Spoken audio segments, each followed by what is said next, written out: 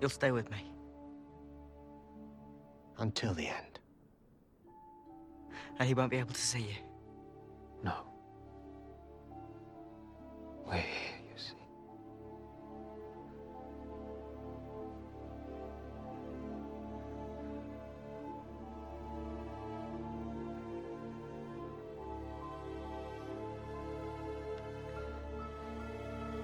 Stay close to me.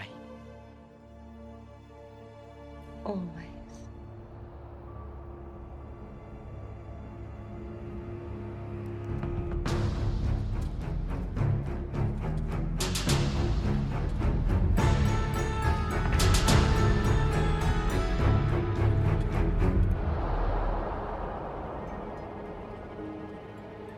Welcome to Storybrooke. I'm Max. And I'm Tina. And here it is, the last episode of Once Upon a Time. Yeah, it's weird, right? The last episode, where the show ends. This is it, folks. No more after this point. You know, since you bring that up, I was thinking I should make a list for the site of other shows that have had postscript seasons. And just, not a ranking per se, but just a binary on-off. This one worked, this one didn't. Are there ones that worked? I think Community worked. Yes, I did enjoy Community's postscript seasons. Scrubs, not so much. I mean, it was okay. It wasn't actively bad. Unlike, say, Charmed's postscript season. Oh, that's terrible. Oh, you know which one I really like? What? Angels. Yeah, you know what? It's weird. I don't really think of the Law Firm season as a postscript season, but it is. Yeah, it's basically pitching a whole new show. What are we counting as postscript seasons here? I was just going to say, there are some shows where they do what seemed like it was a postscript season, but then it was successful, so it just keeps going. Like, season 4 of Community is the postscript season, but then they had a Yahoo season after that. Or, I mean, honestly, you could see season 6 of Buffy as a postscript season, and then they went on and did season 7 after that. Duh, how did I forget? Obviously, season 6 and 7 are postscript seasons for Buffy. Right. Season 5 is the definitive end. So is that what we're counting for postscript seasons? Like, Charmed had its definitive ending, but then they extended it another year because WB was becoming the CW and they wanted to keep a bunch of their tentpole shows to make people more comfortable with the transition, so they give Charmed another season, even though it was really obviously supposed to end at the end of the, Yeah, that's what I'm counting as a postscript season. The show thought it was over, wrote a finale that was meant to end the series, and then for whatever reason kept going, and we have additional season or seasons. So all the post-season 4 Sabrina stuff? Yes, I think Sabrina the College Years is all postscript. Okay, you ready? Mm-hmm. I think a full half of Cheers is postscript season. Everything after Diane leaves is postscript. I can see that. I mean, I often said that Cheers is basically 2 entirely different shows. It's the 80s most successful alcoholism PSA. Yeah, that's accurate. Actually, I guess it's the 80s least successful alcoholism PSA. I mean, I guess it depends. It's okay that Norm is a regular at multiple bars where he's just trying to avoid his wife, who eventually leaves him over the course of the show because, hey, everyone knows his name at this bar and other bars because he's an alcoholic. I mean, it's not about alcoholism. It's about having to find your chosen family. So that's a trope I generally like. So I'm not going to come down too hard on it. It just so happens that the setting is a bar, so the chosen family is all grouped around alcoholism. Hey, it's okay that Frasier only sees his son, 6 times over the course of over a decade of television? Okay, that has nothing to do with alcohol. That is 100% him being a douchebag. But you know what? I'm also not going to complain about that. You know why? Because Lilith doesn't deserve to have an asshole like that in her life. She is too good for that. I am so glad that Lilith is off with her son on the other side of the country living her best life. But seriously, Frasier's a terrible father. Yes, that's an accurate statement. Wait, what were we talking about again? We were talking about postscript seasons. I'm so glad you just asked that because I just wanted to bring up Babylon 5 before we move on. All right. Wait, that's the... Is this the one where they end up having to fight the Christian god because they didn't think things through enough? That's Stargate, another show with a postscript season. No, Babylon 5, it was one of the first shows to have an ongoing plot and instead of just being episodic, which is the norm now, but you know, back in the day it was revolutionary. And J. Michael Straczynski had the whole thing plotted out before the show started, and he famously had the whole show plotted out and then alternate storylines for if they lost any of the actors. And it did happen. They did lose a couple of the actors and went with the alternate storylines. Wow. And then after the 4th season, they thought they were canceled. So he sped it up and did the end of the story he had written. And then they got another season. And it's terrible. I can imagine. Yes. I really like J. Michael Straczynski's Thor run. I thought it was really strong. Not so much his Superman run. I haven't read his Superman run, but I really like his Wonder Woman run. That's the one where she got pants and a jacket, right? Yes, but I don't think it's the one you're thinking of. She does have pants and a jacket in that one, but that one's like a meta all of the different Wonder Women. Huh. Yeah. It's great. I have it. You should read it. It's downstairs. Okay. The one I'm thinking of, they did it in like 2011-ish. It was sort of like this weird soft reboot for Wonder Woman. Oh, okay. That's not even the time I was thinking of. That's a third time she gets pants and a jacket. God, just let Wonder Woman wear pants, for God's sake. I mean, I'm a big believer in the WASP school of superhero costuming, where as long as, well, I mean, I say the WASP, this doesn't really apply to her, but as long as your outfit is generally on a certain theme, I feel like you should be able to change your superhero outfit as much as you want. Sure, yeah. So maybe not so much the WASP, maybe more. The Young Justice kids, except for Robin, were pretty good about that, where they just had outfits that were variations on their standard outfit. I mean, the X-Men outfits are that. Yeah. Actually, probably the Cassie Sandsmark Wonder Girl is the best example of that. I'm of the Kitty Pryde school of costume design. Whatever garbage you find lying around, just throw it on. Yes. Bonus points for roller skates. I figured as soon as I put them on, I would know how to roller skate. Did she say that? She doesn't, but... Yeah. Oh, I actually, for a while, wanted to learn how to roller skate for the sole purpose of being able to cosplay Sprite. Because you have to know how to roller skate badly? Yeah, without hurting yourself. Yeah. All right, let's talk about this show. All right, Once Upon a Time. Once Upon a Time. Come on, it's the last episode of Once Upon a Time until the postscript season.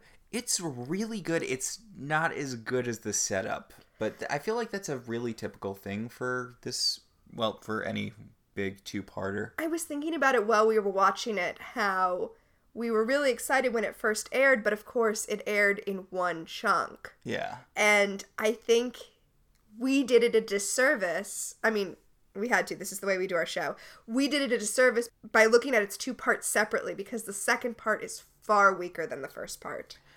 Well... Maybe not far weaker, but it's weaker. It's like Who Shot Mr. Burns? Like, the second part of Who Shot Mr. Burns is still really, really good. It's still one of the best episodes that The Simpsons ever did. But it is much weaker than the setup for the mystery. I think that they put a lot of energy in setting up the tension for the final battle, and then when they got there, they weren't entirely sure how to end it. I really get the feeling that they weren't entirely sure how to end this. A lot of stuff just kind of happens. Yeah, so let's talk about the stuff that just kind of happens. Just as a reminder, last week was the final battle part 1. Yes, in which the Black Fairy cast her Darkest of Curses, which was basically just a giant-ass ripoff of Regina's original Dark Curse. I know, seriously, someone needs to send her before some sort of academic board for plagiarizing. But she broke Henry's arm. She's now the mayor of Storybrooke and Henry's adopted mother in this reality, but not really. Right, because Henry is awake. Henry is awake in the curse, and we learn that the final battle is not an actual battle with swords. Spoiler for this episode, yes it is. The final battle is for Emma's soul, by which they mean her belief, and her belief or her staying light.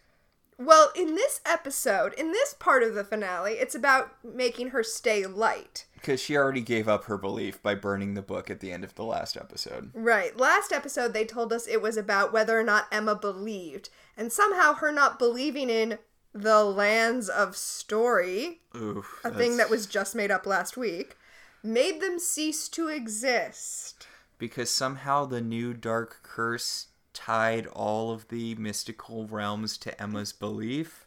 You know what? I like that better than thinking that they were trying to do some sort of retcon where all of the other realms are subordinate to our realm. I like better the idea that the Dark Curse did that. And as you pointed out last week, that makes sense because when Regina cast the Dark Curse back at the beginning of this show, we were told that it would wipe out the Enchanted Forest. So that's okay. That's fine. Yeah. Okay. Yeah, so anyway, Emma burned the book, the Once Upon a Time book. She doesn't believe anymore, and now the nothingness is spreading over the Enchanted Forest, and all of the people who got shuffled off of there so that they couldn't help Emma are going to die in the nothingness. The Enchanted Forest and all the other realms of story, which apparently a bunch of the places that are just countries in the Enchanted Forest world became their own worlds just for this last story, but it's a little late to nitpick that sort of thing. I mean, I feel like we've spent the past few years nitpicking that, but yes, we are now definitively told that Agrabah, Arendelle are their own realms. I was going to add to that, but we already knew Oz was its own realm. We already knew that. Wonderland. Right. By the way, don't expect to see anyone from a previous season here. Like, they've got all of the people from Oz and Arendelle and so on and so forth, but don't expect to see Elsa and Anna. They did get the Sven puppet. They did not, because that is a much better puppet than the Sven puppet they had before. It's funny that they couldn't get Elsa or Anna or Klaus, but they did get the guy who plays the caterpillar in Once Upon a Time in Wonderland for a second. Well, it's CGI. They probably just had the model sitting around. Oh yeah, good point. The way that Robin Hood shows up, but not really. We just have a line that we're pretty sure was dropped in from another episode. They didn't get him back into the studio to record another line. Do they have to pay him for that? It depends. Okay, so there's a bit in Steven Universe where one of the fusions they got was voiced by Nicki Minaj. Sure, uh-huh. And they brought her back for, like, this one very short clip, and she just repeats a line that she said before, and one of the other characters is like, do we have to pay her for that? And the other character's like, I think we do. It's a very meta moment. Yeah, I think you do have to pay people, but I think it can vary depending on your contract. Since he was a main character, there might have been a provision where they didn't have to pay him for reusing footage later. So they would probably have had to pay Nicki Minaj more for reusing that one voice clip of hers. Right, she was a guest star, so I would guess that they had to pay her to reuse it. I wonder how that used to break down with clip shows. You know, because clip shows aren't really a thing now. But do you have to pay guest stars again if you're reusing their clips in clip shows? I don't know. I really don't know if there's an industry standard on that. Well, I mean, clip shows aren't a thing anymore, but... But contracts usually do have standard provisions that are set up by the unions. So I don't know what the standard for that would have been. Or, the standard for reusing footage if you're a guest star. Maybe clip shows just don't use guest star stuff in them. I'm thinking about the Friends clip shows and trying to remember. I feel like they do on Friends. Yeah, well, because Friends had like 5 of them a year at the end. Like, I remember thinking at one point, didn't they do a clip show last week? Yeah. Like, everyone was out on Friends. I mean, they were making a... That might have been a price-saving thing, Yeah, right? I don't know if they had to pay the Friends when they did clip shows. I don't know if they had to pay the Friends for a full episode. And they were all making $1 million an episode at the end, so... Maybe that's why there were so many clip shows in the last few seasons. It could be. I mean, we know that that's why they did so many clip shows on The Simpsons as a cost-saving measure. Until was it Al Jean who made like that one clip show really, really bad on purpose so they'd stop making them do that? Yeah, but that clip show was like the third clip show. They still kept doing them. Yeah, a couple more times. Yeah. Although honestly, the musical clip show is the least annoying clip show I think that you could do. Yeah, it's just like your favorite TV show made you a mixtape. Not counting, of course, The Simpsons 136th episode Spectacular. That's not a clip show. It is a clip show. It's just they used deleted footage. Oh, I'm sorry. I was thinking of the spin-off Showcase. Yeah. Because they both have the weird names. But yeah, no, for The Simpsons 136th episode for their clip show, they did a lot of stuff with deleted footage, which was neat because that was a pre-DVD thing. So. Yeah, no, that is great. And you don't really realize how much extra stuff shows do that just never makes it to air. Well, you know, earlier seasons of The Office, they would film like 40 minutes of footage for a 20-minute show. There are some great deleted scenes in early seasons of The Office.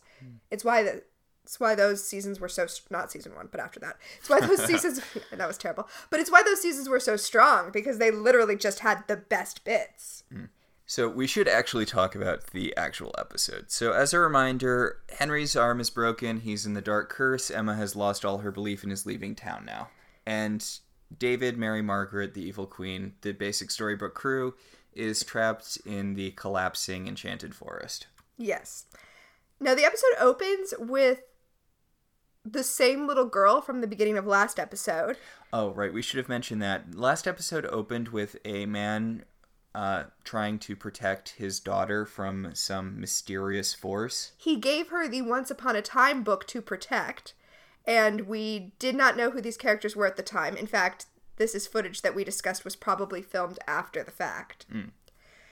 So now we're back to that same girl, and she's found her father's sword lying in the woods amongst the wreckage of, I'm guessing, their home, or at least their hideout. Yes. And Tiger Lily shows up and tells her not to be sad because her father wouldn't want her to be sad. Her father would want her to go be a hero and fight and do what needs to be done. This little girl is very insistent. She's like, is my father okay? And Tiger Lily's like, he's not dead. I don't know where he is, and I don't know what condition he's in, but he's not dead. And the little girl's like, am I going to see him again? And she's like, I'm a fairy, and I can see the future in, like, the vaguest terms possible. So, yes, you are going to see your father again, but I don't know what the circumstances are, so don't get your hopes up too high. The little girl actually says, so we're going to be okay? And Tiger Lily just stares at her for a really long time. It's kind of awkward. But it's a cute scene. It's a cute scene setting up the next season. I'm fine with this scene. And I actually like this child actress. Yeah, she's pretty good as far as child actors go. She's far better than Henry was at that age. She is. Yes, she's got a lot of, weirdly enough, she's got a lot of Henry's characteristics. Huh, interesting. So, after this, I was going to say flashback, but... Flash forward. After this flash forward, we see Henry in the hospital, and Fiona, the Black Fairy, brings him the burnt remains of the Once Upon a Time book, because she is a messy queen who loves drama. And Henry's like, okay, fine. Look, I've been through this so many times. You're at the point in the season where you think you're going to win and it looks like everything's going your way, but it's not going to. My family's going to get together and we're all going to kick your ass, although probably it's going to be either my mom, my other mom, or my grandpa. When I say Henry is checked out, I don't mean the way Jennifer Goodwin has been checked out for several seasons. I mean, Henry is just taking in her taunts and like, okay, well, when you're done taunting me, I'm going to go fix everything because I'm Henry and that's what I do. He has such a blank facial expression as she gloats. Yeah, she's like, your family's not going to be around to save you. They're all not existing right now because I destroyed your mother's belief. And Henry's like, pfft. Yeah, basically. Speaking of the rest of his family, we cut from that to a beanstalk where Because David and Hook were climbing down the beanstalk when the tremors of the nothingness started shaking. So it was a very inconvenient place to be. And Hook gets that bad guy from RoboCop. Yeah, he gets Mufasa'd. He gets dropped down the beanstalk, and there's the Long live the king. Yes. David is holding his arm, trying to, like, keep him from falling, and then he just slips out of his grasp, and it's the same shot as when Scar lets go of Mufasa. He's even doing the arm and like thing. Oh, I'm falling on a green screen like an animated lion would. Well, I mean, it's the only way to fall on a green screen. Yes. But I don't know why it struck me as so funny, but the caption goes, Hook. That is pretty funny. I mean, we're laughing about this, but we live in the Pacific Northwest, so I've just come to terms with the fact that this is how I'm gonna die. Falling off a beanstalk. I'm just gonna be somewhere really inconvenient when the giant Cascadia earthquake hits. Oh, yeah. Yeah. Yeah. I mean, we all are. None of these buildings are built for earthquakes. Yeah. I just hope it's like 80 years from now and not like 8 minutes from now. Yeah. Yes. That would be preferable. Sorry, I brought this to a really serious place. Our house doesn't even have a basement.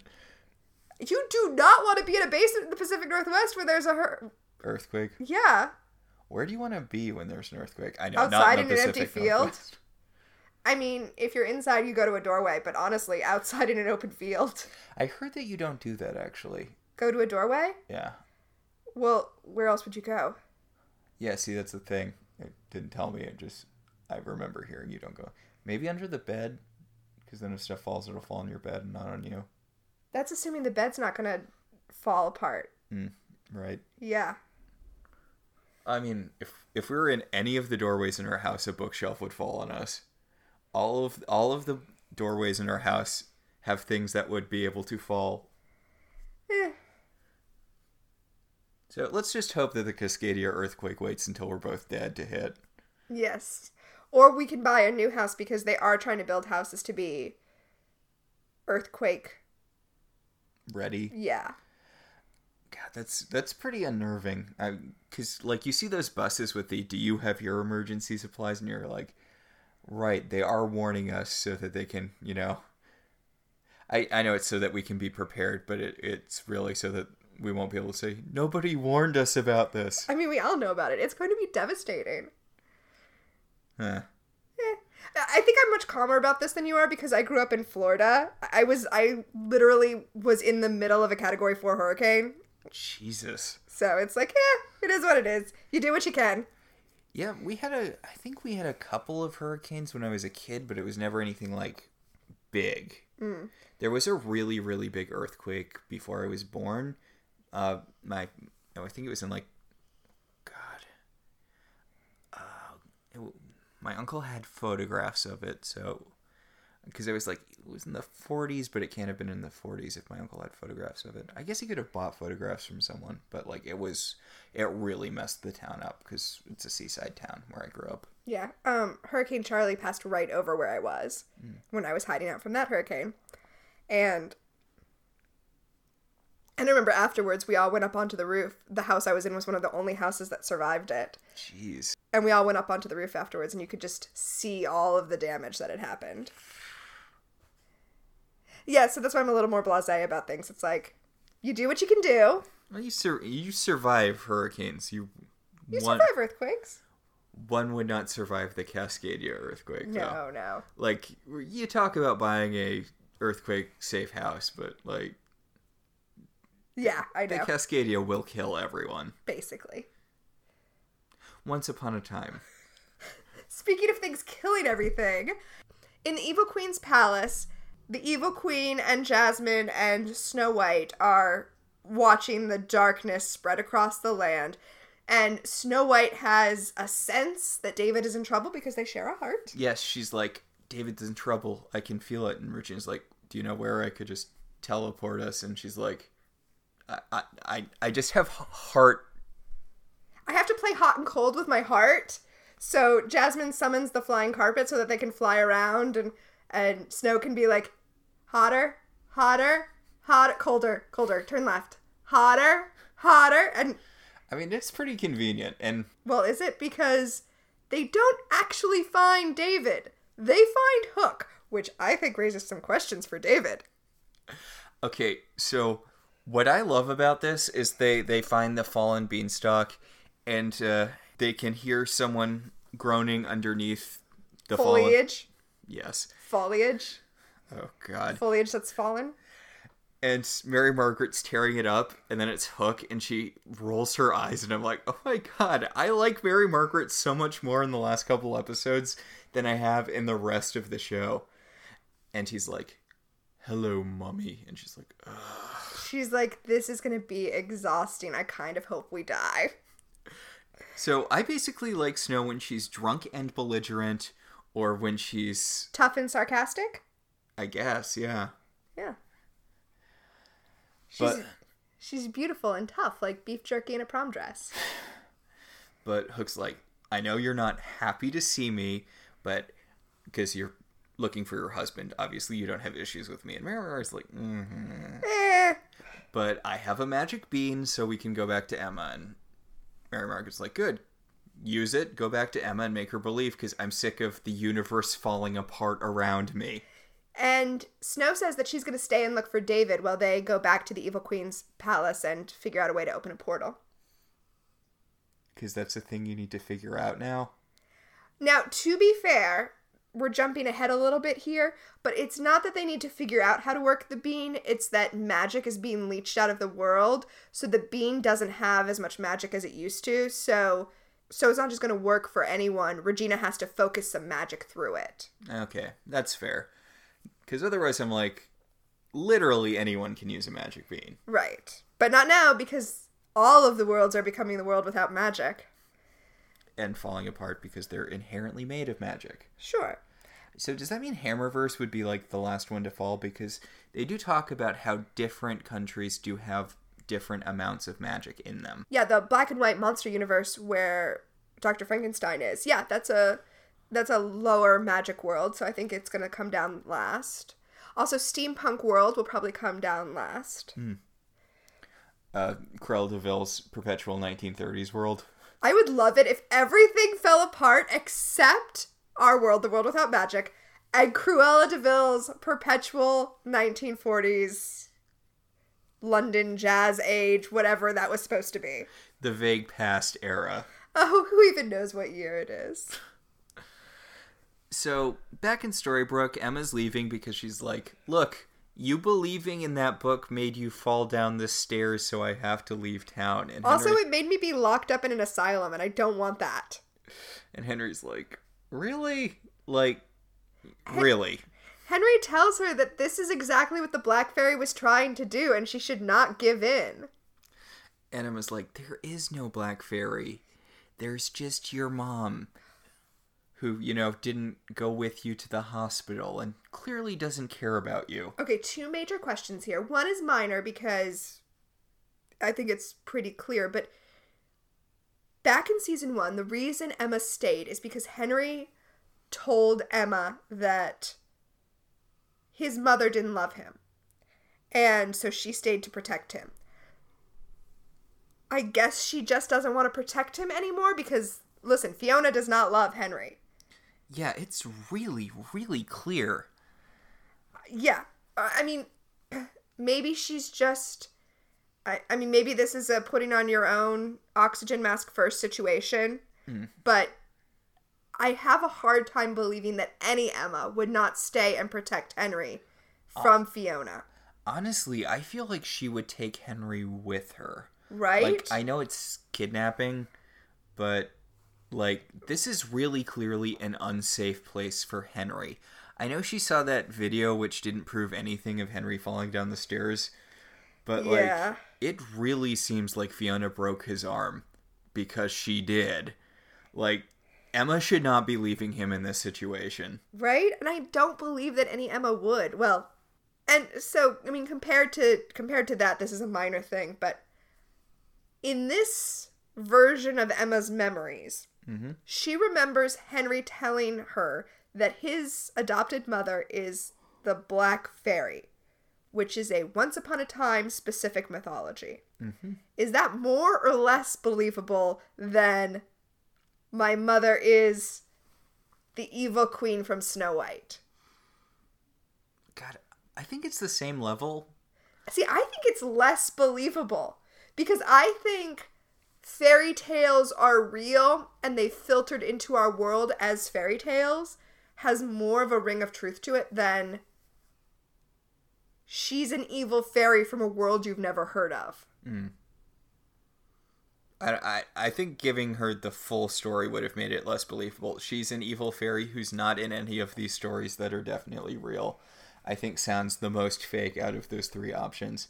The thing that's actually happening is the thing that sounds the most fake. Because if you're like, look, there's a secret world of magic and the woman who's claiming she's my mother is a part of it, she's the Black Fairy, then yeah, okay.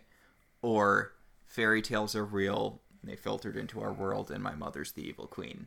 Fair. Just don't do both. Yeah.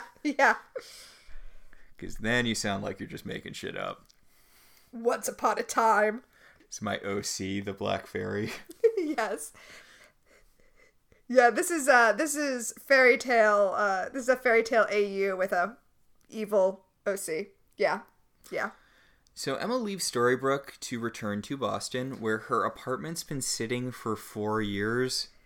Yeah. Before we get to Boston, though, you pointed out when we were watching this that she does not crash her car on her way out. Yes, she successfully leaves without crashing her car. And I noticed that... What kind of dark curse is this? Right. I also noticed that instead of having a fancy New England looking sign that says now leaving Storybrooke, it's just a green highway sign that says leaving Storybrooke. I feel like that's significant. Maybe. I feel like that goes back to what we talked about last week where this Storybrooke is shot, undersaturated, more like a real town and less like the kind of fairy tale town that Storybrooke is usually shot as. So, yes, her apartment, which is still there 4 years later. Yes, her apartment, which is still there 4 years later with all of her stuff in it, except for the 3 bags that she brought with her. Even the blown out star candle is still there. Yep, still sitting on the counter. Maybe it's a condo and she owns, and that's why it stayed there. Maybe. In fact, I think we have to assume that's the case. It's a condo she owns. And someone was paying the property taxes. So, during the last 4 years as she's been dealing with everything, when she got the notice about property taxes, she just went online and paid them. Even when she was living her alternate life in New York for a year? Yes. And so she has to own outright, not have a mortgage or anything. How much do bounty hunters make? My God, property in Boston is, well, depending on where you are, property in Boston is really expensive.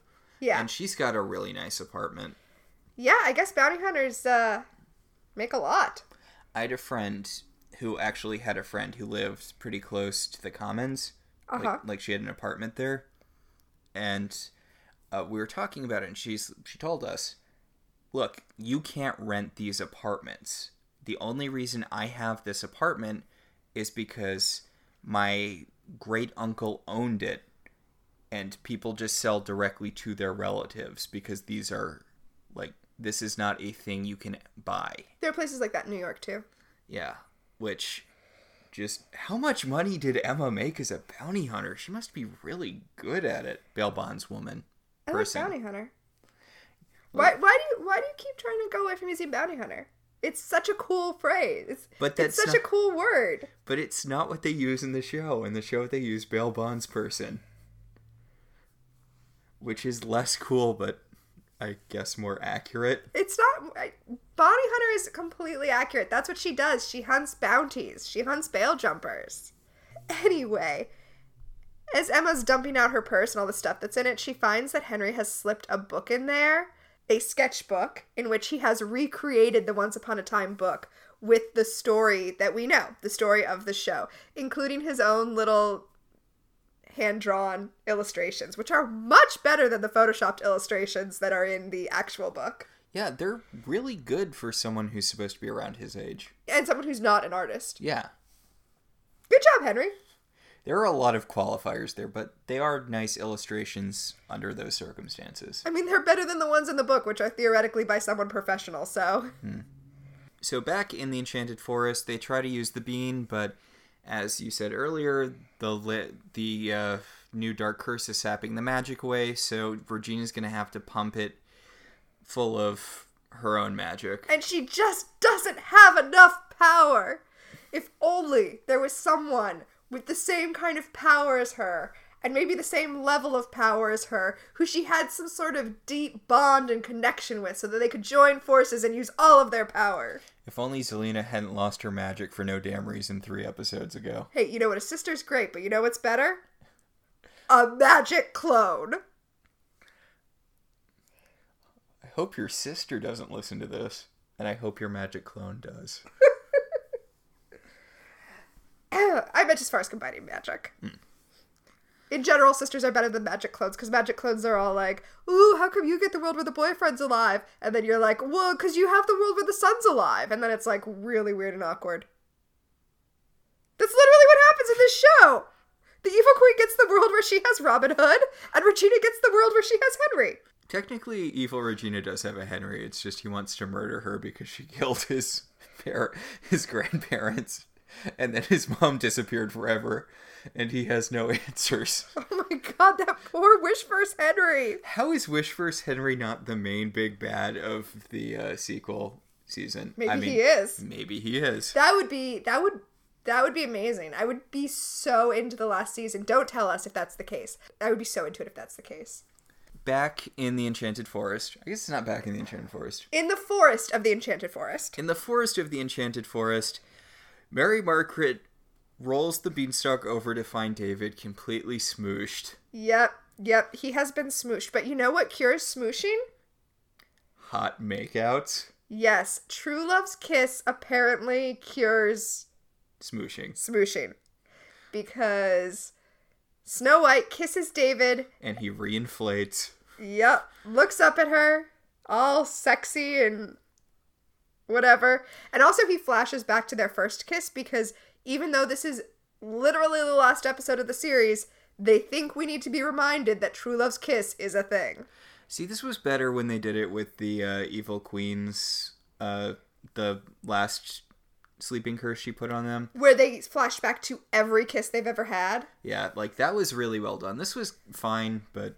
It felt like it felt condescending. It felt a little unnecessary. I mean...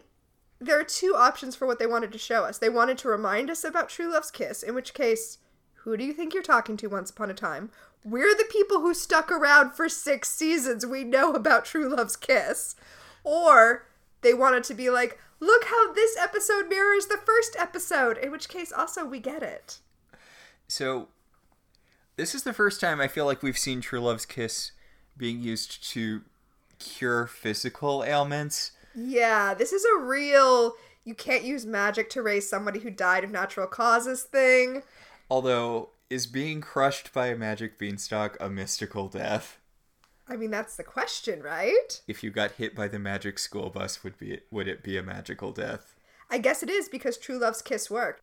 I mean, we have to look at the evidence, and the evidence is the kiss worked, so yeah, it was a magical death. Also, True Love's kiss was just for curse breaking before, but now it can do anything? Have you tried True Love's kiss? Have you tried True Love's kiss? Ask your doctor before trying True Love's kiss. I know it's a little late since we're on the last episode of the show, but I wanted to make some buttons for the show. Mm-hmm. And I was thinking Long Live Regina, obviously. What is time? And have you tried True Love's kiss? Could it be ask your doctor before trying True Love's kiss? Because... well, our button maker is small. Oh, yeah. So I was thinking maybe for a shirt. Ooh. Yeah. Okay, well, I'm going to make the buttons, though. Yeah. So... Do get in touch with us if you think we should put something else on a button other than those 3. Yeah. So, back in Storybrooke, Henry barges into Gold's shop and starts going to the back room, and Mr. Gold's like, you know you can't do that. You don't work here. And Henry's like, I know, I'm your grandson, so just calm down. And he storms into the back, and then he lifts up a drop cloth to find all of Rumple's potions and is like, "Ha! I knew you were awake!" Yeah, which, I mean, points to Robert Carlyle. He got me thinking that he was under the Dark Curse last episode, but... Yeah, Rumple was committed, by the way, because even when Henry came in and was like, "You are my grandfather," he was still committed to pretending that he was under the curse. What? No. And Robert Carlyle tells us, he reminds everyone that he was supposed to kill the Black Fairy like 3 episodes ago and didn't do it, and that's why we're in this mess now. And honestly, I'm so irritated with him. And he's all like, "Ooh, I knew I shouldn't trust my mother." Yeah, fucker, we know! You could have stopped this. And even now that the curse has been cast, the only reason he's upset is because Belle's not with him. So, you know what? Honestly, the Black Fairy's downfall was not letting her son be with Belle. If she had put Belle into this magical curse married to Rumple, he would not have done anything. Yeah. Which is messed up. Can I put a pin in that so that we can unpin that when we get to the end of this episode? All right, okay. So, Henry's like, "Look, I need your help to save our family. We're related. You have a debt of fealty. Is that what it's Yeah, called? sure. Uh-huh. You have a debt of fealty to, so come on, stop being a douchebag and help me save everyone." Now, to be fair to Henry, he's like, "We can look for Belle later. Right now, our family is in trouble." But from Rumple's point of view, Belle is his family. So, Henry, kind of dickish. But yeah, Rumple's like, "Look, Belle is my main priority right now. I'm not going to do anything to hinder you, but I need to focus on Belle." And Henry's like, "Fine. I need a couple of things from you, and I'll take care." You know what? Fine. I'll do it myself. Just like everything else. He takes a magic mirror and he takes the sword.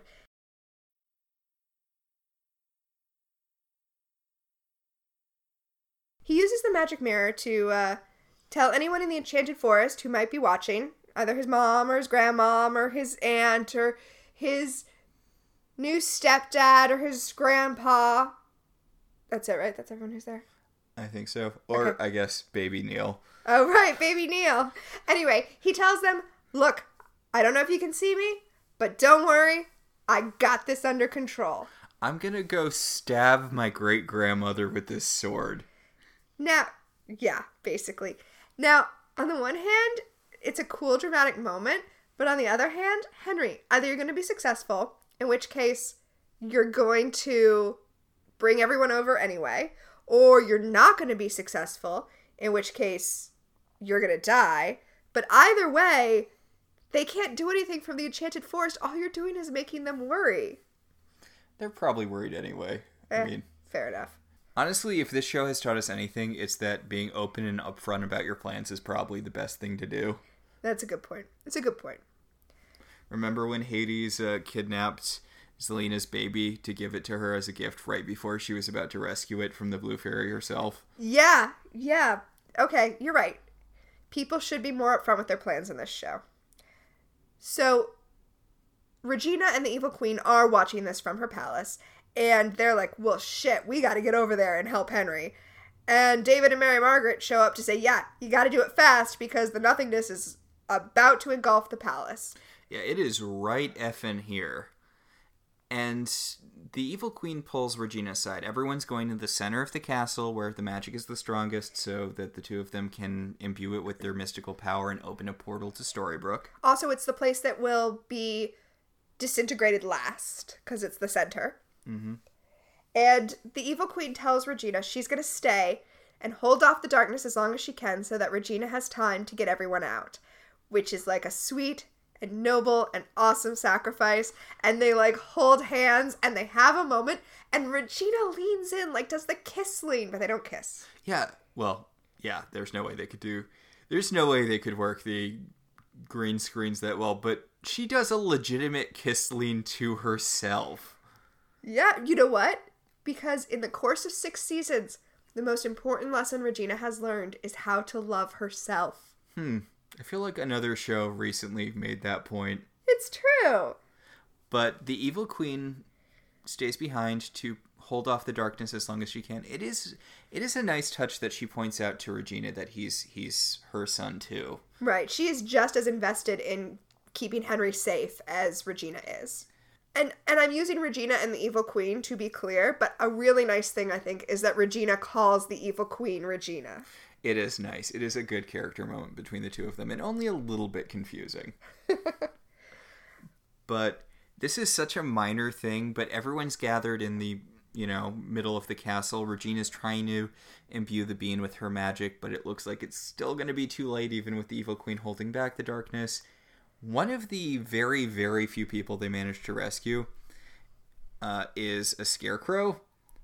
And I'm like, but we saw Zelena kill a scarecrow. Kill the scarecrow? Is this just a different scarecrow? Yeah, maybe there are just multiple scarecrows. This one's not CGI. Yeah, maybe there's just multiple scarecrows. Maybe there's a whole race of scarecrows by now in Oz. If I was this other scarecrow, I would feel awkward around Regina. Especially Zelena, you mean? Zelena, yes. Especially standing so close to her. So, we get a really good shot of Henry walking towards Town Hall with the sun backlighting him. It's a really good hero shot. It is. I was going to say, it's a real hero shot. He is not messing around. As everyone in the Enchanted Forest is being engulfed by nothingness, Henry is walking down the halls of Town Hall, ready to square off with the Black Fairy. By the way, Town Hall is no longer like Town Hall. It's these weird low-slung condo things. Well, it's a municipal building with drop ceilings. It's very not elegant. Yeah, I guess when the Black Fairy cast her version of the curse, she didn't have Regina's style? Class. But Henry's walking down the hall. Well, I mean, I know it's because it's Fiona instead of Regina, but it's nice because Henry striding down this municipal hallway with a sword is a good combination of the high fantasy, brutal real world. Yeah. But he's interrupted by Emma, who came back. Yes, because as we so laboriously pointed out before, there is no version of Emma that would leave Henry alone in this situation. Yes, thank God. And her coming back means she believes. She believes enough to stop the universe from being destroyed while there's an island of rock with everyone standing on it. Yes, everyone is standing on a tiny 10-foot by 10-foot square, but it has stopped collapsing, and they're like, yay! I guess. We're gonna have to live the rest of our lives in this 10 by 10 square of rock floating in a void of nothingness. This is gonna get uncomfortably close. I mean, this would be when Regina should be using her magic to imbue the rest of the being with. Yes, that is exactly what she should be doing. Or she should have David and Mary Margaret make out, and then she should shove the bean between the two of their lips. I don't know if you could transfer True Love's kiss like that. But, I mean, I assume that is what she's doing, trying to get the bean to work. So... Rumpel remembers the one thing no one in this show ever seems to remember, that locator spells exist. Locator spell, a spell that we were told when it was first introduced is so simple that even David Nolan could use it. And yet, almost never used when you think it should be used over the course of this show. So true. He used the locator spell on the book Her Handsome Hero to find where Belle is hiding out. And the Black Fairy went full super ironic punishment on Belle. Yeah, she made her paranoid and agoraphobic so that she is refusing to leave the house that she is in. So that she could never have adventures in the great wide somewhere. And she doesn't remember Rumpel. She doesn't remember anyone. She's just afraid to leave her house. So, if you can use magic to change someone's thoughts so much, are they even themselves anymore? I was wondering why she still let her look like Belle. Well, like, at that point, is she Belle? Well, no. Is Belle going to remember this? Is this going to be Belle's third personality? Maybe. She's got Lacey, she's got Belle, and she's got Scared Belle. Yeah, and I mean, okay, whatever. It is what it is, but I mean, does Emma still have her Princess Emma memories? yes, she does. Huh.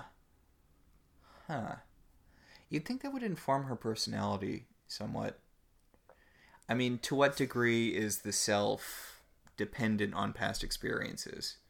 Is there some sort of core personhood that would be unchanged? Well, and I mean, that is my point, right? This is so different from Belle's core personhood that it feels wrong. It feels like a cheat on the show's behalf. And as long as we're talking about this, Belle is the only person who we've seen change personalities under curses.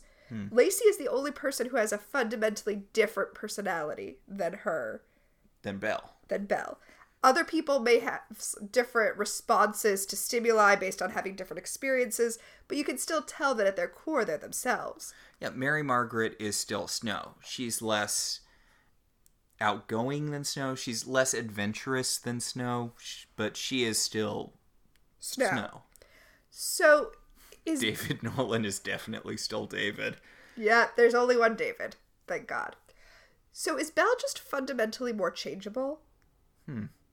Or, I mean, what does this say about Belle other than that the show is terrible to her? Which we're going to see more of. You know, this show manages to get some weird parting shots at Belle. This is the last episode with Belle in it, so I feel like we haven't said this enough, so I just want to put it out there now. This show is terrible to Belle. It really is. Like, she's in this super abusive relationship. She's constantly being physically attacked in ways other characters aren't. She's used as a damsel in distress, and in a show that is undermining the fairy tale tropes. She's the woman who still has to suffer the indignities of fairy tale women.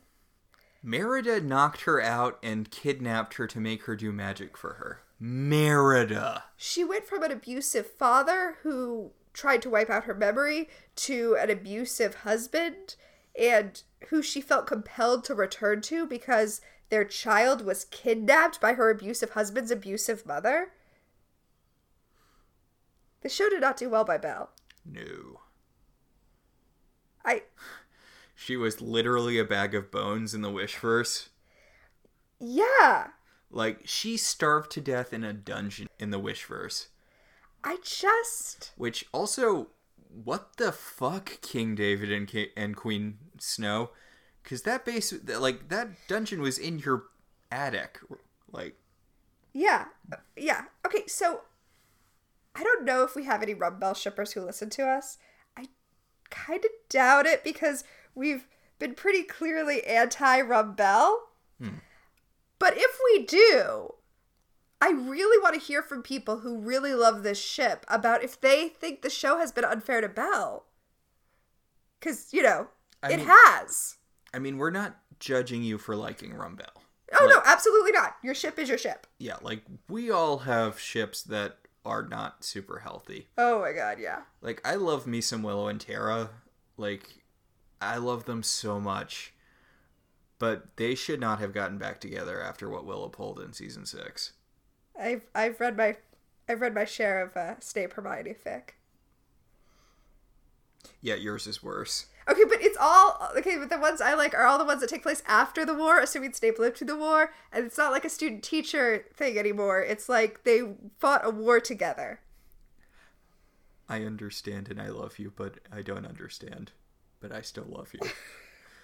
So my point is, I am not in a position to judge Rumbell shippers. This is also why Crazy Ex-Girlfriend was made for you, because they had a shout-out to your weirdly specific ship there. I swear, that show, I mean, I just have to say, as a former real estate attorney who has anxiety and depression and lost my virginity at theater camp, I really felt like that show spoke to me on a fundamental level.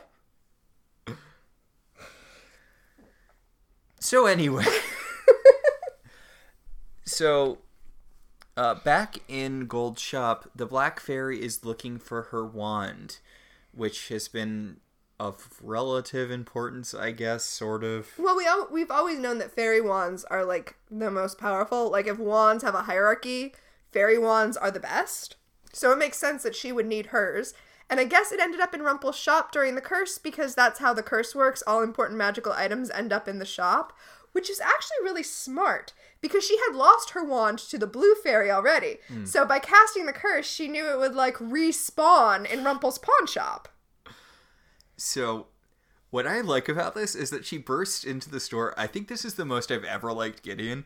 She bursts into the store and she yells, "I need my fairy wand." And he kind of looks to the side and then looks back at her and is like, "What?"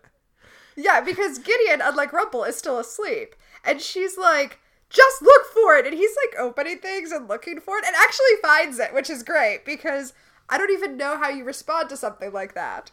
Well, he goes to call. He's like, should I call someone? And he goes to call someone, and she's like, "I still have your heart. You still have to do what I say. Find the wand." And he finds it, which brings to question why people didn't use this more often in the show. If you could do that, but See, I interpreted that differently. So first of all, yes, this is a good way for us to know that she still has his heart, but I didn't think he found it because she ordered him to. I think he was looking for it because she ordered him to, but he just found it because he works in the shop, so he would know where a thing of that size would be likely to be. Oh, yeah. Well, I don't think it was like if you told someone to fly when you were holding their heart, they could fly. Okay. He probably just knew this store really well, and he's like, "This is a wand-ass thing we have in here." Yes. But he gives her the wand, and she uses it to decode Henry's author scribblings from when he went to his fugue state and wrote those sigils. Yeah, she uses the cipher power. Doesn't seem like something you need a wand for. Yeah, earlier when she was looking at the sigils last week, it seemed as though she was able to read them, but I guess not. Yeah, she was like, "Oh, Henry," but I guess it didn't mean anything. Maybe she just wanted a candy bar. Maybe she just wanted an ironic story. Well, she's in the right place. So at Town Hall, Emma goes storming into the mayor's office, and there's this great crane shot that goes around her. She gets a real, like, hero moment with the sword drawn, and it's like, yeah, Emma's here to kick ass, but then no one's there. I do love that. So, I just want to talk about this for a little bit. Emma isn't awake yet. She's decided to have faith in Henry, and she's come back to this town, but she legitimately, I mean, I know deep down she knows that Henry's right, blah, blah, blah. But on some level, she's also like, okay, so I guess I'm just gonna stab this lady with this sword? Yep. Question mark, profit? Yep. Like, this is how you get on national news. Hey, she broke Henry's arm. She did break Henry's arm, that's true. But she has video footage of him falling down the stairs. I don't get why that video footage was supposed to... It was not convincing. It wasn't from an angle... We talked about it last week, but it wasn't from an angle that would, make it clear that she didn't push him. Yeah, I have no answer. So, we go from Emma looking for a woman to stab in the mayor's office and finding no one, to Rumple entering the store and being like, "Hello, mother." She's like, "Oh, I knew you were awake." Well, at first she's like, "I'm just here to pick up my watch," and Rumple's like, "Oh my god, really?" And she's like, "Yeah, you got me. Yeah." Yeah. And then she tries to say that she only separated him from Belle for his own good, which is a terrible thing to say. Seriously. I mean, I think I do think that the reason she separated him from Belle was because she knew Belle would leave him. I think it was because she knew that Belle would encourage him to be good and that he wouldn't, and that he might be tainted for the point where she breaks the curse. He wakes, because her plan seems to be Gideon will kill Emma. That will break the curse. They will wake up, Gideon, Rumple, and Fiona, but no one else. And then they will be able to rewrite the rules of magic for some reason. Yeah, apparently by having Gideon kill Emma, or Emma kill Gideon, it will wipe out the light forever, and all of, I guess, the power of the light will go into the darkness, making the darkness powerful enough to rewrite the rules of magic. Right, it'll destroy light magic, so I guess dark magic will no longer have a price because there's no more balance. Well, if there's no more light, there's nothing to drive the darkness back, so the dark will. I thought it was more like there's no opposing force to exact karma, and so magic doesn't have a price anymore. It's not super clear, but somehow, if her plan goes off, she'll be able to rewrite the rules of magic, and then she can bring back Neil. Yes. Not baby Neil. Neil. Yep, Balefire. And then they can all be a happy family together. And Rumple's like, you dumb motherfucker. So since we just brought up Crazy Ex-Girlfriend, Mm-hmm. as we were watching this, I realized Fiona is Trent. Fiona is the character who shows up and basically has Rumple's exact plot from the beginning of the show and is like, this is what you look like! Yeah, I think this is the real heel turn moment for Rumple. I think that's the right expression. I don't watch wrestling. Well, it's a reverse heel turn because heel turn is when a good character becomes evil, right? Yeah. This is an evil character becoming good. Face turn? Sure. I don't know. Because I know heels are the bad ones and faces are the good ones for wrestling. I have a coworker who talks about wrestling a lot. I know it's a big nerd thing, but neither of us watch wrestling. Yeah. The point is he becomes good and is like, not so fast, mother. And he grabs her wand and he's like, he doesn't mention it, but Neil died to bring him back into the world. Yes. And he talked about this a lot in the Zelina season when Zelina's thing was like, look, I'm going to use, as soon as I got my time travel mojo going, I'm going to go back and save your son. And he's like, no, my son died to stop you. Like, my son died a good hero's death. Right. You're not going to take that away from him. We're not doing season 6 of Buffy. Yeah, we're not gonna pull Neil out of heaven. Where, by the way, we the viewers know he is. Yeah, we literally. Did Emma ever tell Emma Rumple never that? told anyone that. The fuck, Emma? You know, to be fair to her, a lot has been going on. Yes, but yeah, Neil is in heaven. He has moved on. He is in a higher, better plane, and like, Rumple is so. This is a really good scene for Rumple. Yeah, he tells Fiona that he's not going to pay her price and that she can basically go to hell. And then he uses the wand and turns her to ash. He dusts her. Well, before he does, when he's got the wand at her throat. Which is weird, by the way. It's not a knife. But she says, look, this is going to, no matter what you do, this is going to happen. I have Gideon's heart. I've sent him to kill Emma. My plan has gone too far at this point. Even if you kill me, it won't stop my plan from going off. So you just need to calm down and let this happen. Because it's going to happen either way. And my way, we get to be a happy family afterward. And he's like, no. Fuck you. You stole my baby. You're going to die. I have to say, as much as this is giving Rumple his moment, sure does seem like it was easy for him to kill Fiona. Sure seems like we could have avoided so much trouble. Yeah, really seems like there was no reason for the final battle to happen at all. Like, if he had just killed Fiona,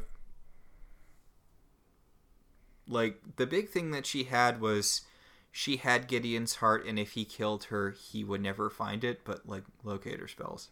I mean, right now, he's killed her and he's planning that he can go find the heart, so... And spoiler alert, he does. Yeah. So... Yeah.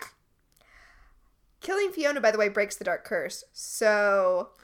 Which it shouldn't. They're really specific in season 1 that killing Regina would not stop the dark curse. Well, this dark curse is a little different, so I'll let that go. Yeah. I mean, the Black Fairy didn't need to crush the person she loved the most's heart in order to enact it, so... This is what happens when you, don't follow the recipe. Exactly. So, the curse breaks, and Emma wakes up and remembers everything just in time for Gideon to show up and be like, and now we fight. Which, I feel like it's a weakness of this episode. The Black Fairy is already dead.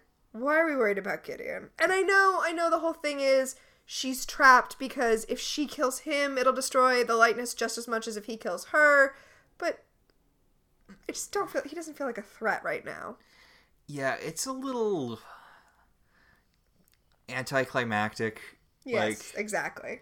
It's like, as a preview for our next podcast, it's like how the Triad are the big bad in the last season of Charmed, even though the Charmed ones already killed the guy they were working for, the source of all evil. Well, that's what happens when you do a postscript season. But they killed the source of all evil, 3 seasons before they faced the Triad. Yeah. Oh no, now in our final season, it's the ultimate battle with the main hench people of the guy that you kicked, whose ass you kicked back in season 4. Honestly, this is a problem when you have shows that have big bads that have to keep escalating and escalating. At some point, it becomes ridiculous. I mean, imagine if they had done I know they did do a Buffy season 8 as a comic, but imagine trying to do a TV version of Buffy season 8 and being like, we need something bigger than the first evil. Okay, so the Buffy comics get good eventually. Uh-huh. Eventually. But it's really rough for the... I think it's not until they get Christos Gage and Rebecca Isaacs, because Rebecca Isaacs and Christos Gage were doing the Angel and Faith comics, and those were so good. So good. So they brought them over to be the main team on the actual Buffy books, which weren't doing so hot at that point, because they had plots like Angel gets possessed by something called Twilight, and he and Buffy both get more superpowers, and then they have sex and it almost destroys the universe. Destroyed sex. Also a plot where Dawn becomes a giant. Yes, she becomes a giant and a centaur and then a robot, I think. Well, I mean, that just proves my point, right? Once you kill the first evil, where are you supposed to go from there? But the thing is, it gets better later when... Well, they had to find their groove because they had to realize that the structure of Buffy doesn't work anymore in a comic format. So that's fine. Yeah, and that's why they got to do cool stuff like Harmony brings vampires into the public eye. That was amazing. And the whole thing where, Buffy gets the Book of Magic and she needs to sort of... The thing that gets interesting about the later Buffy books is that magic doesn't have solid rules anymore. So they're trying to sort of recreate the mystical world under these new circumstances. Since you brought that up, that's another weakness of the early Buffy comics, is that they brought them to a place where Frey picks up. But Frey takes place 100 years after Buffy. So all of a sudden they'd gotten them to that place, and then they had 100 years of time to fill. And they felt beholden to not change the universe, so things got awkward, and then they just decided, fuck it. Also, I was wrong. They had the plot where Buffy thinks that she's pregnant, but then it turns out she's actually a robot. Yes. She's the Buffy bot. Yeah. Also, she sleeps with a girl, but then decides she's not into it. She was just really lonely. I just remember Buffy kept on being in the news for stuff the comic was doing for a while. And it's like, really? Buffy's pregnant, but she's not. Buffy sleeps with a girl, but she's not gay. It's that comic book retcon. I really did not like the Xander Dawn thing. Mm. Oh my god, we're an hour into this and we've still got 20 minutes left. All right, let's do this. Let's do it. Now that the curse has been broken, Belle is herself again, which, as I said, what does that mean? Does Belle even have a self? But she's default Belle, and she comes back into the shop. She's like, where's the Black Fairy? And Rumple points to the pile of dust on the floor, and Belle's like, okay. And then she asks, where's Gideon? And Rumple says, I don't know where he is. And he's still under her control, and he's still going to try to kill Emma, though. And then Belle says, can you stop him? And Rumple says, Rumple says, I'm not going to stop him. I'm going to save him. Really? With the really, Rumple? Come on. Yeah. So, speaking of Gideon, I love this scene so much. Gideon and Emma are fighting in the mayor's office. With swords. With swords, like you do. And Henry just comes up from behind Gideon and whangs him over the head with a fire extinguisher. Henry's awesome. Henry's so awesome. So when he falls down, Emma and Henry run out of the office, and Emma uses magic to seal the office doors, which will hold him briefly.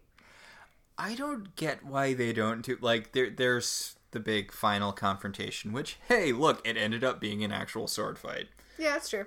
But, like, you could turn him into, like, a chair until you can deal with this later. I don't think Emma can. We've never seen Emma do anything other than, like, heal, seal doors, do light blasts. I don't think she can do complicated things like turn someone into a... I don't know, she replicated that page from the book that one time. It's true. Like, we've seen her do. And putting aside, I mean, Regina's here. Regina could definitely turn Gideon into a chair. So Regina is here now. Regina was not there in the mayor's office, but when Emma and Henry run out onto the street... It's suddenly night and all of the Storybrooke crew are here. Right, just like in Emma's vision. Except Regina's there. Except Regina's there. Also, Gideon's not wearing that cloak now. I But just would have appreciated it if they would have found a reason for Regina to be not there so that we would have an explanation for why she wasn't there in Emma's original vision. oops, I spilled invisibility potion on myself.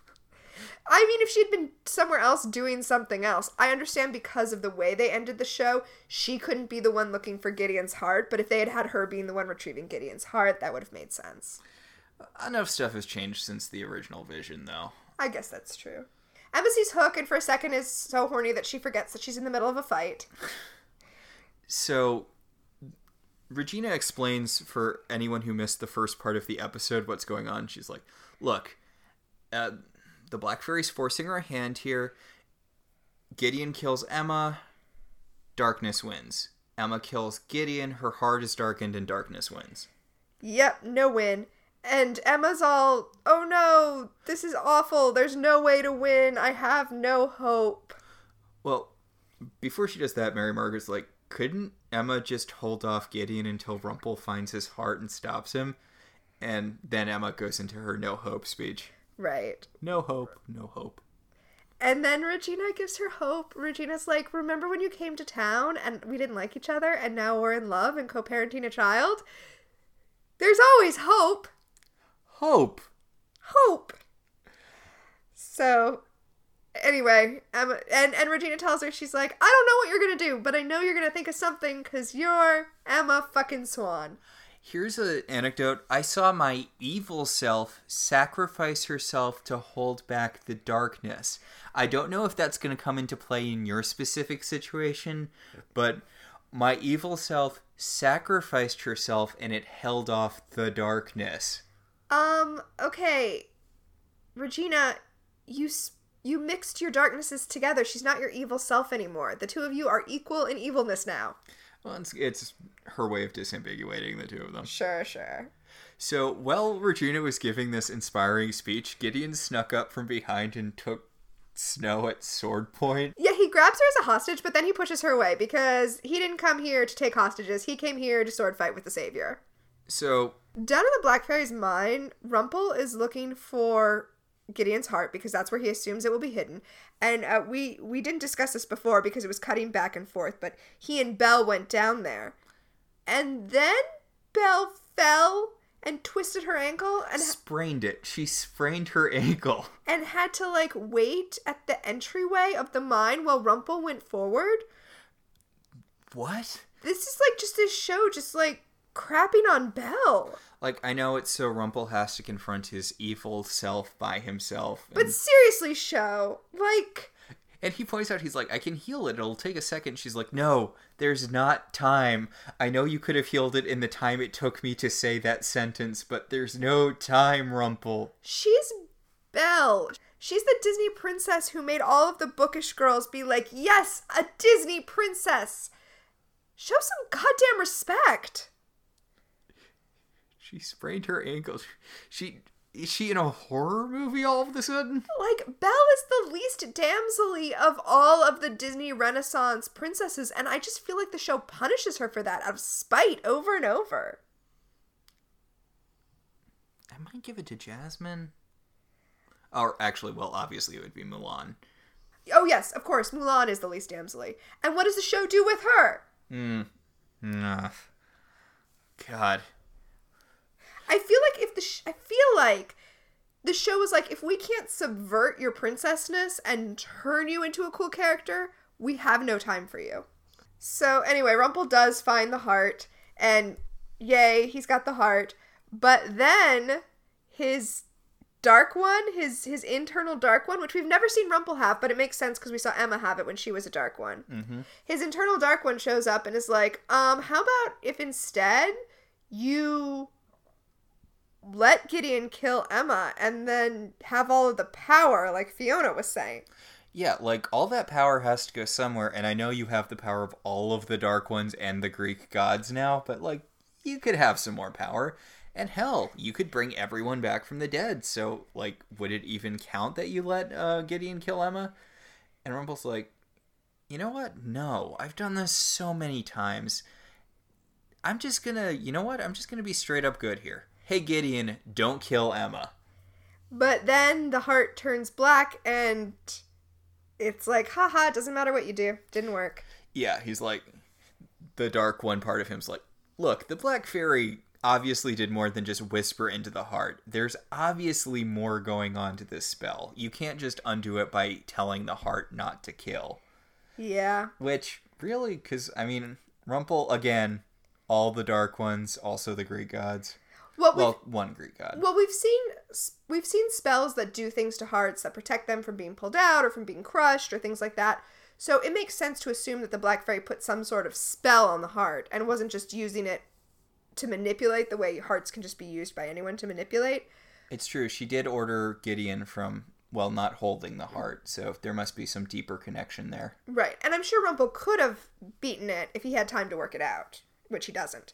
Because back on Main Street, Gideon and Emma are just sword fighting. You know, Henry could hit him with another fire extinguisher. Henry could just keep coming up with fire extinguishers, which is like an infinite supply of fire extinguishers until Rumple shows up with the heart, except we know he never is going to. It's like that Silent Hill game that had an unlimited inventory, so if you tried really hard, you could spend the entire game just fighting monsters by throwing microwaves at them. I did not know that, but that's amazing, and I love it. So, I don't get why this has to end with one of them stabbing the other one. I mean, honest to God, you could just pin Gideon and then throw him in jail. Just dogpile him and... Yeah, I mean, it seems like you could, but that's not what happens. What happens is Emma tosses aside her sword and is like, you know what? I'm not going to kill you because saviors don't kill innocent people.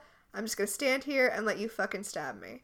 She gives this whole speech about how she's the light, she is the goodness in the world, while kicking Gideon in the crotch and punching him in the face. That's kind of hilarious. But then she discards the sword. And Gideon has this genuinely heartbreaking moment where he says, I was really hoping you would save us both. And then he stabs her. But instead of, like, gutting her, just white light comes out and sparkles. And it's very pretty. I'm not sure you would enjoy it if you had epilepsy, but... Yes. Well, it's very pretty, but Gideon is standing there with a serious look as though he just killed the savior. But if you stab someone and white light comes out, I feel like you just might think you have not succeeded. Does not even seem to cross Gideon's mind that this might have some meaning. In a really, really weird way. I mean, it's just because she gave that... I really wish they hadn't had her give that little speech about how she is light and love and blah, blah, blah. And in the name of the moon, she will defeat you. But it kind of reminded me of the bit at the end of Wonder Woman, spoilers for the Wonder Woman movie, where she's fighting Ares and she's like, no, I believe in love. And then she fucking decimates him with bright light. Yes. Like, I believe in love, and that belief in love has allowed me to use love to murder you with white light. That is essentially where we are, except not quite. Yeah. Except the white light isn't, reducing Gideon to a flaming skeleton. Sadly, no. Harsh. Back in the mine, Rumple, goes back to the antechamber where he left Belle like she was some sort of time traveler's girlfriend just being dropped on the front porch as you change time around her. That book has some grooming issues in it. Oh, I was talking about Back to the Future. Oh. Yeah, time traveler's wife, also awful. Basically, there's no good way to be married to a time traveler. I mean, Marty just knocks out what's-her-face at the beginning of the second one. Or Doc does, I guess. Doc does. Which, real fucked up. Yeah, no, I literally wrote an essay about how fucked up that is for our Best Friends Whenever zine. Oh, good. Yes. Keep an eye out for that. Yes. But Belle asks him what happened, and he says that he made the right choice and he was a good man, but it didn't matter. They still fucking lost. And she gives him a consolation hug. So, meanwhile, Emma's totally dead, except not. Like, she's lying on the ground, but there's no blood or, like, sword wound or anything. Hey, you know what might fix her?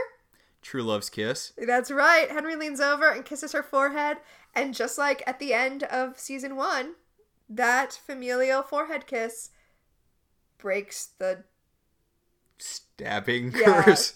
The curse of being stabbed with a sword. Thank God earlier in this episode we established that True Love's kiss can cure smooshing and other physical wounds. Yeah. So Emma wakes up. Everyone's happy. They all group hug. It is kind of nice to see Henry use True Love's kiss. I don't think we've seen him use it before. I think you're right. Yeah. It's been used on him a lot, but it does sort of give the show a nice symmetry at the end. It is, and it really shows Henry coming into his own, because I think of course Emma feels true love for him. He's her child and she loves him. But children are kind of inherently selfish. I feel like you have to grow a little in order to feel true love. Yeah, it speaks to growth on Henry's part that he's not so much a kid anymore. It's true. Especially, I know he's still a teenager in terms of this show, but especially through the teenage years, it does take a while to really appreciate your parents. That is accurate. And, I feel like Henry's hit that point. Yeah, it's nice. Yeah, assuming you have good parents. Right, of course. Which Henry does. Yeah, he has several good parents. Yeah. I mean, one of them's dead. And one of them was abusive to him for a lot of his life and spent it gaslighting him. But then she rewrote reality so that he'd have a happy childhood. Oh, I was actually going to say he rewrote reality by having the heart of the truest believer and believing she loved him. I still think that's what happened. But down in the mine, Belle and Rumple break their embrace and realize that Gideon is down there with them, having been transformed back into a baby. Yes. Through the power of Henry's true love for Emma. Henry's true love for Emma turned Gideon into a baby. That's what happened. Neat. Look, I have to say, as annoying as Connor is in Angel, at least the show had the balls to not fix everything by making him a baby again.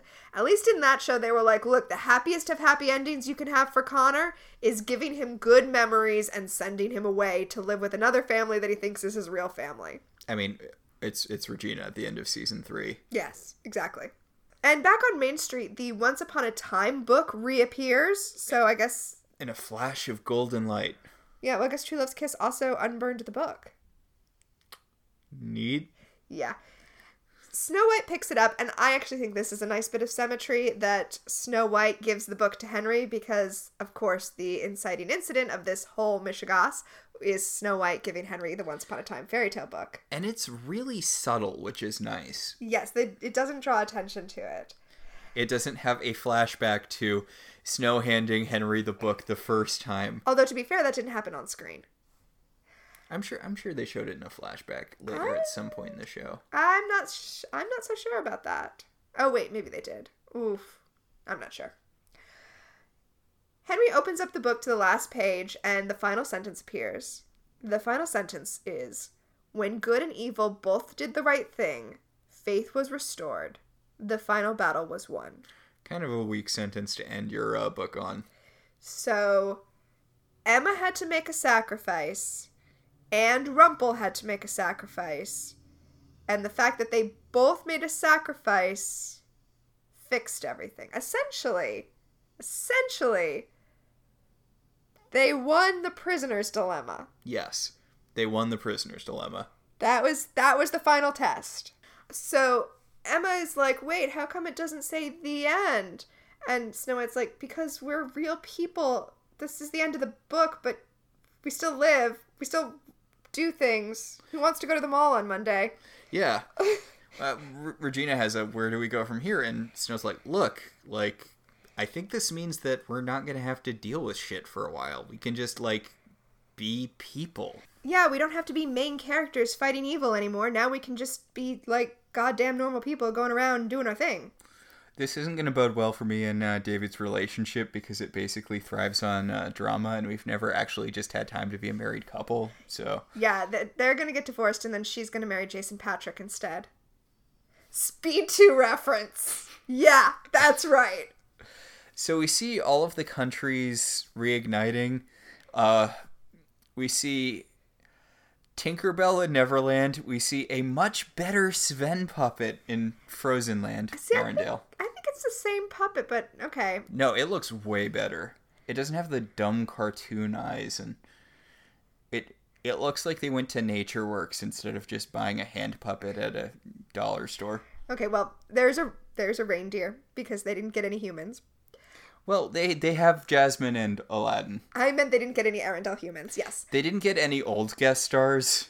Right. Yes, we see Jasmine and Aladdin back in Agrabah. Agrabah's fine. And... apparently its own realm now, so that's nice for them. Right. Regina... I'm sorry. The evil queen has apparently become a charming at last because she reconstitutes... I meant to say it when Emma dropped her sword to sacrifice herself. She knew that nothing bad was going to happen because charmings don't ever actually have to sacrifice themselves. Yeah, they only have to go through the motions of a sacrifice. Yeah, she fully embraced being a charming there. Yeah. Then we get a bunch of shots of people living their lives so that we know that everyone lived happily ever after. We see the charmings going about their day. Snow's a teacher again with her bird class. She's not running the school, though, and she is teaching smaller children. That is where she belongs. Yes. Speaking of school, we see Regina and Emma dropping Henry off at school, which is awesome. I love when they get to co-parent. We see Violet waiting for Henry as he walks towards the bus. Okay, so the tie-in novel Henry and Violet, which I will be discussing at a future date, I think must take place after the end of the series. It has to take place in the window between this epilogue we are watching and the setup for season 7 that we're about to see. Yeah. Okay, so I'm going to keep that in mind when I go over the extent to which the Henry and Violet tie-in novel does not know the plot of Once Upon a Time. Henry must have no idea how to socialize with kids his own age. Yeah, right? I mean, no, sorry, he has his curse memories where he... Oh, right, from when Regina sent them back to New York. Yeah. Because otherwise, I mean, how does he ever interact with kids? Yeah, well, I mean, he's probably just like any kid who's too mature for his age, who's seen too much. God, he's the kitty pride of this show. Yeah, basically. So... we see that Hook is a cop now with Emma, so... okay, great. I guess that's how you become sheriff in this town. You just are related to Emma somehow. Yep. The way to become sheriff is be related to the old sheriff or have sex with the old sheriff. It's how Emma became sheriff. That is true. Oh my god, sheriff's like an STD. The sheriff job is like It Follows. Yes. Then there's this adorable scene where Regina goes back to her office and the dwarves have scraped Mayor off the door and replaced it with Queen. So now it says Regina Mills, Queen. It's great. It's very touching, which I wasn't expected to be, heart-warmed by that, but... It's very touching. Also, it implies that in this town, Regina now rules as the absolute monarch. Which I'm okay with. Yeah, towns have some license to what they call their people in charge. My town had a first selectman. Yeah, I'm pretty sure there's no town in America that has a queen. Except for Storybrooke. Oh, we should push for that for Portland. Queen of Portland. So, meanwhile, while Regina is satisfied sitting in her mayor's office with her queen's office with her basket of apples. Yes, the evil queen is sitting at her vanity when she is visited, our last visit, by our favorite character in the show. Our favorite character in the show proposes to Regina. Yes, the ironic archer. Yes, the ironic archer shoots an arrow with an engagement ring tied to it into her vanity. Yes, with a little note that says, ready to start a new adventure, because I guess they couldn't get Robin Hood back. They could not get Robin Hood back. We do hear Sean What's-His-Bucket's voice, but I am 100% sure that they just grabbed it from an earlier clip in the show. I think you are right. So I guess she's going to hook up with him now. Yeah, sure. But really, we know she's hooking up with the ironic Archer. Yes. We also see Belle and Rumple dancing. And, To the Beauty and the Beast song. of course, at some point I decided to stop paying attention to when Belle's wearing yellow and when she's wearing blue because I thought maybe I was reading too much into it. But y'all, she is wearing a blue dress during this dance number. Conspiracy theory, this relationship is not going to work out. That is why they put her in a blue dress, so we would know that this is not Belle's happy ending. As a reminder, Tina had a theory that when Belle and Rumple's relationship is going well, she wears yellow. When it's not, she wears blue, which was pretty consistent for a bit there, but then they kind of forgot about it. And I mean, did they forget about it here? Mm. Or are they trying to tell us something? So everyone goes to Granny's, and it's all in happy ending slow motion. Yeah, they all sit down at a big table to have On one side of the table. dinner together. Well, they have to recreate the Last Supper with Emma as Jesus. It's real on the nose. It's literally the Last Supper, but with Emma as Jesus, and also there are more babies there. Yeah, basically. Emma's gonna do big arms. 3 babies. 3 babies at this Last Supper. Yeah, Neil, Gideon, and Robin. Yep, all at the Last Supper. So, two named after dead people. Yep, that's true. And What is this, Harry Potter? so the camera pans out and we see the shot of them sitting at the Last Supper become a picture in the storybook. And the book closes and it's Once Upon a Time, but not our Once Upon a Time book. It's a different cover for Once Upon a Time. It's like an actual book. Yeah, it's just a hardcover, mass-published book called Once Upon a Time. And the little girl from the Enchanted Forest, from the flash forwards at the beginning of this episode and last week's episode, is holding the book, sitting on a bus, on her way to Chiron tells us, Seattle. Several years later. Several years later, she finds where she's looking for. It's an apartment. She knocks on the door.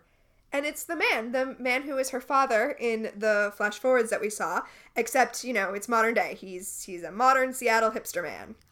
And she asks, Henry Mills? Yes, and he says he is Henry Mills, and she says, I'm your daughter. And he's like, I don't have a daughter. And she's like, sit the fuck down. Yeah, let me tell you a story.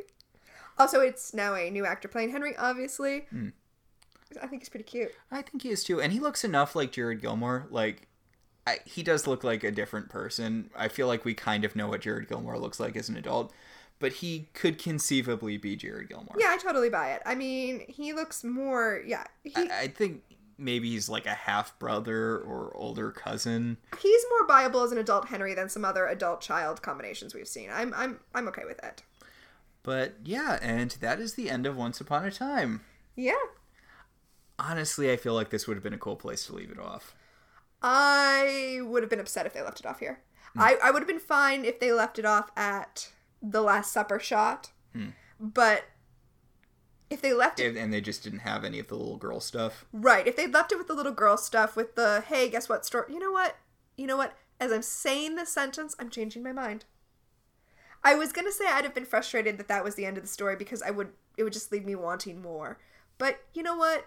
Stories repeat. That's been the theme of this show. The whole point of this episode is that this story has ended, but there are more stories to come. So you know what? I take it all back. This would have been a great place to leave the show at the end. But it's not. We get a postscript season.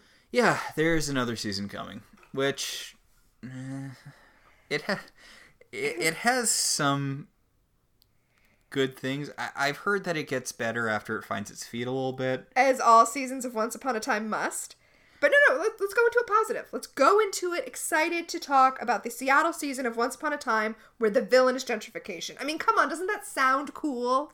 I am looking forward to talking about the one sentence that got you super hyped for the new season. Mom, help, I'm being attacked by the evil stepmother. Come on. Yes. Okay, so quick podcasting question that maybe I should have asked off the air, but well, I'm going to throw it out here now. Mm-hmm. Are we going to change the name of our podcast from Welcome to Storybrooke to Welcome to Hyperion Heights? No.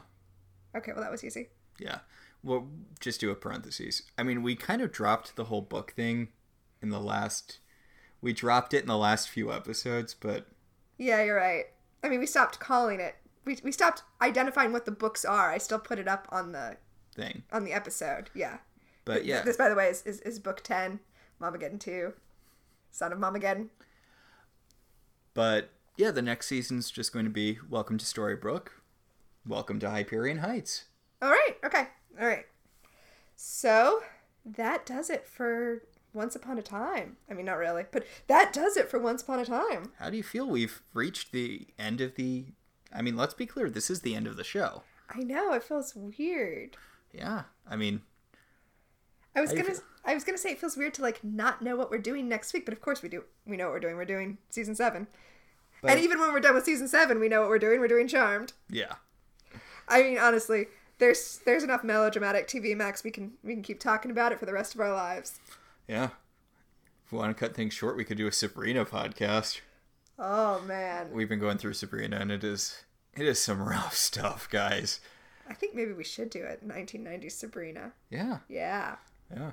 Plus, be shorter. Theoretically, although God knows. I don't think it would be. I think our episodes might go even longer. Just less to talk about, but more. I don't know. There's a lot to unpack. There is a lot to unpack. So, do we have any fashions to talk about? I really like, they put Jasmine in a slightly different outfit. It was kind of peacock colored. I liked it a lot. Yeah, it was weird that they changed Jasmine's outfit, but basically everyone else was wearing the same thing. Yeah. Yeah. And I did like Gideon's, like, final form costume. And it was basically just black on black on black, but it was more... Well, it was a black suit, which made it much more Mr. Gold. Yeah. Yeah. And also, I mean, let's be honest.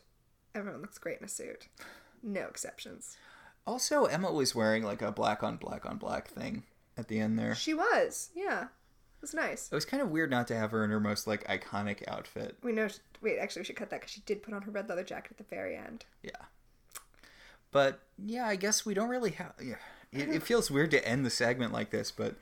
Although, I did like... There's a bit we didn't really talk about last week with Regina / the Evil Queen's fairy tale thing. Uh-huh. I do like that it was... They had shorter capes that were black with, like, red... scales sort of on them. I think it was more like red feathers. Well, yeah, I just mean like there was red interspersed in it in like little chunks. Yeah, there were red touches, red highlights. Yeah. So, do you have recommendations? Honestly, this was a really strong way to leave the series. Yeah. Like, I don't have a straight recommendation. Do you? Yeah, I was going to recommend Unwritten, the comic book Unwritten. Oh, that... Yes. Seconded. Emphatically seconded. Yeah, so the comic book Unwritten, which is also a story about people who think they're real people who find out that maybe they're storybook characters. It's so good. Yes. Although, I'll admit, I only made it about 4 trades into it. There are several trades, so you have lots and lots to read if you decide to take us up on this recommendation. But yeah, I think that'll about do it. Yeah, so this show is partially listener supported. If you would like to be one of those supporters, you could head over to our website, www.ilovetelevisionzines.com, and click on our Patreon link. We would like to thank all of our patrons, especially because later this weekend we will be recording, although it will be a couple weeks before it comes out, but we will be recording our Descendants podcast because we reached that stretch goal. Woo! Yay! And we would like to especially thank our $5 and above patrons, Beryl, Patricia, Sam, Cassidy, Alex, Alicia, Ryan, Maricruz, and Rosa. If you'd like to support the show in other ways, you could always rate and review us on iTunes. It helps other people find the show. If you want to talk about this episode, head over to our Facebook page, facebook.com/ilovetelevisionzines. We can also be contacted at I Love TV Zines on Twitter or at ilovetelevisionzines@gmail.com. So until next time, I'm Tina. And I'm Max. And this has been Welcome to Storybrooke. I'm finished with adventure, tired of my sword. Those songs about my exploits leave me kinda bored. At last I've seen the sunset I've been riding toward, a real life happily ever after. I'm done with all the intrigue, sick of kicking us. As far as seeking vengeance, frankly I can pass. I'm ready now for something of a different class, a real life happily ever after. Screw the zombies and wizards and dragons, all the magic I need.